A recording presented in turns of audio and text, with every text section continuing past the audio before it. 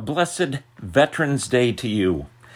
As my devotional falls on Veterans Day today, that of course is foremost on my thoughts.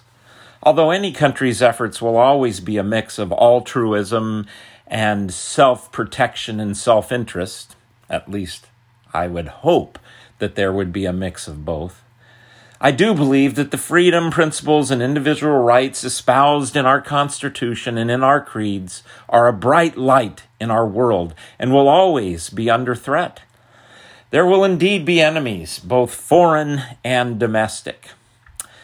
I'm very cognizant that the freedoms I enjoy each day, the freedoms we enjoy each day, have cost many life and limb. When I think about all the service and sacrifice of our veterans and those in active duty, I'm in awe. Like right now, submariners are hiding at the bottom of the ocean to make sure no enemies think they could achieve a first strike against us.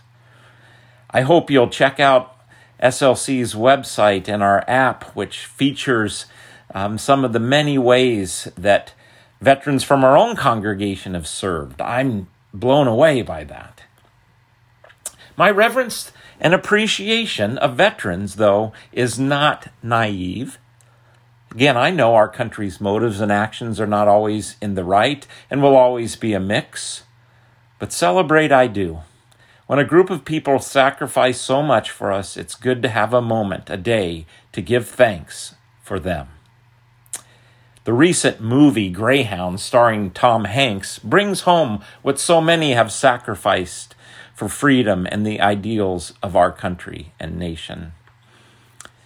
The movie is about a World War II destroyer. The setting is a convoy of merchant ships under constant threat of German U-boats trying to get across the Atlantic. The destroyer Greyhound's job was, of course, to protect the convoy. It's an exciting, amazing movie.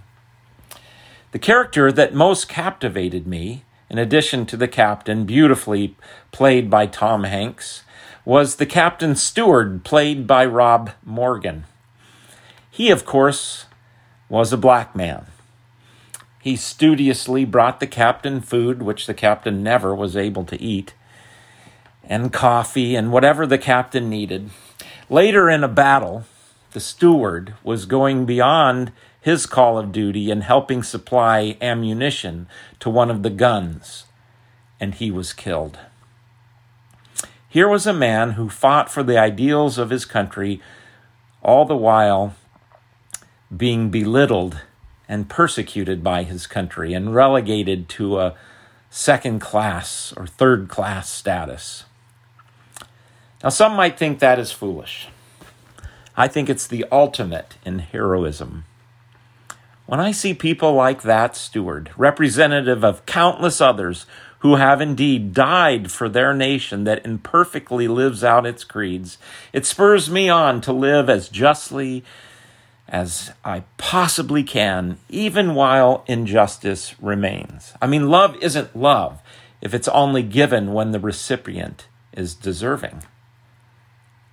When I think of those who have served, even while being treated as second-class citizens, it spurs me on to endure and sacrifice as needed to help us live out the true meaning of our creeds. When I think of all veterans, all who have served, I realize I can never take for granted the freedom that I have. I must strive as best I can in my little part of this broken world to defend and protect the freedoms of others, especially those who, apart from the content of their character, are demeaned and belittled because of the color of their skin or gender. Thank you, veterans, for your service. Our nation is on a journey, and without your sacrifice, we would not have the freedom to continue to strive for liberty and justice for all.